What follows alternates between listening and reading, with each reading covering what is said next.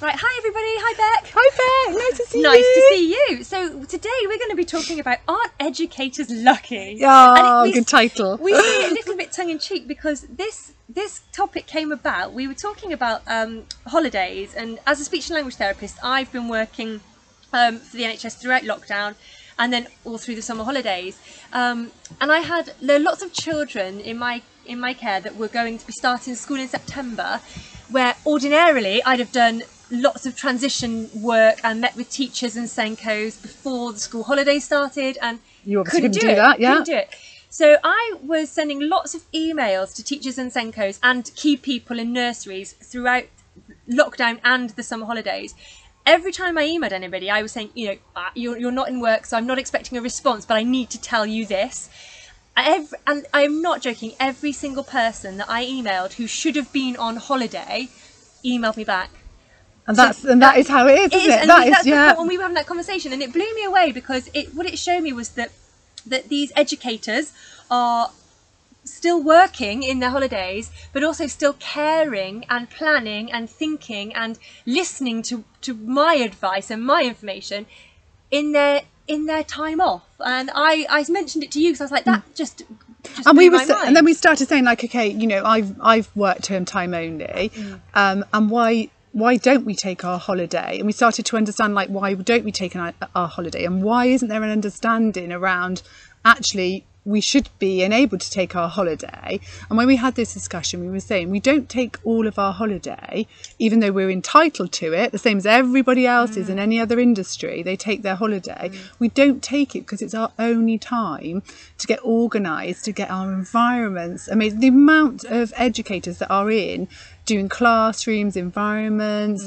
making sure that it's a brilliant place for them to teach and for the children to come back to as well, is huge. I think if you did a survey, there be hardly any percentage of educators that don't do something over the holidays. No, and when we say educators, we're talking about teachers, childminders, nurseries, yeah.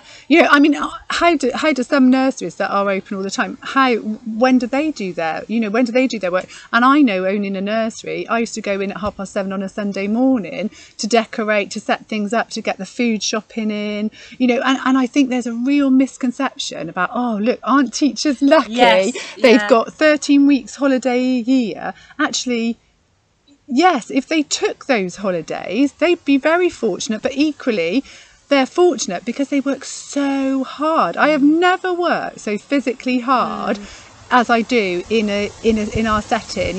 We're up and down all the time. We do. I think one of our colleagues did it on a pedometer, and it's something like 20,000 steps in a day. Yeah. And that's only in 6 hours. So to actually use those holidays, I think where is that understanding of why don't we as an industry of educators, why don't we use those holidays? Where does that expectation come from then? Because like you said, you're entitled to your holiday. Yeah. So it's not necessarily any pressure to go in your holidays to go and get your environment how you want it. So what drives that? I think it's a drive in the fact that we are complete professionals, in the fact that we want it to be up together for when we come back. Because if you think, you're always working with children, so you want to be able to concentrate on the children when they come back. But I don't want to go in with an environment where I go, oh, I really need to be doing that. I want to go in wholeheartedly and to be able to work with the children, knowing that the environment is there for our team and for us. But I also had a conversation with another friend, and she said, well, you're self-perpetuating the problem. We're creating our own problem because we want it to be really perfect, and now that has become an expectation. And one of our colleagues we work with at Worcester Uni was talking about, if we're professionals, we can't be volunteers as well. You've got to decide, are you going to be paid for this? And yes. and we make sure that everybody gets their time back. That's right. Okay. So that's the thing I would say. You shouldn't give away your time for nothing. You should always, negotiate. Yeah. I'll come in and do these days, but that's really difficult. And I'm sure that many of the people I was contacting over the summer, actually, I'm sure many of those people were not even thinking, I need to get this time back. They were just responding to my emails, thinking about that child coming in September with complex communication needs.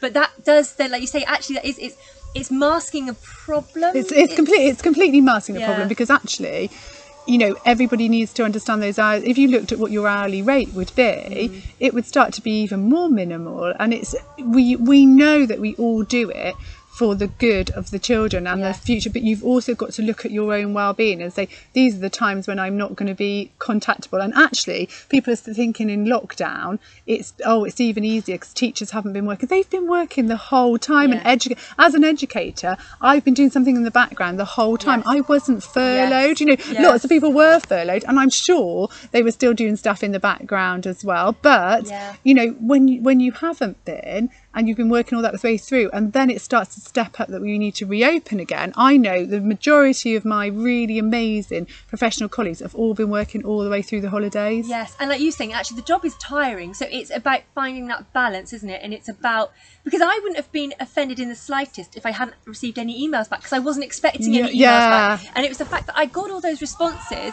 that I was like, wow, okay, I wasn't expecting that. You'll still stop checking. Stop checking your emails. You don't need to do this. But obviously, it's part of that. Is it part of that expectation? Is it that, like you were saying, that the educators are just wanting to do the best they can for the children, so they are doing all these extra bits and pieces, and it's not being recognised or acknowledged? And there's always something extra to do. There's always, you know, the graduated pathways, that's got a lot to do. Also, we're setting up things. We want children to come in and settle and be fun. So all of that paperwork, they don't just come in on the first day. You know, we have had 2 inset days, which we're going to do another podcast on, because I think that's really interesting to talk about what happens on an inset day.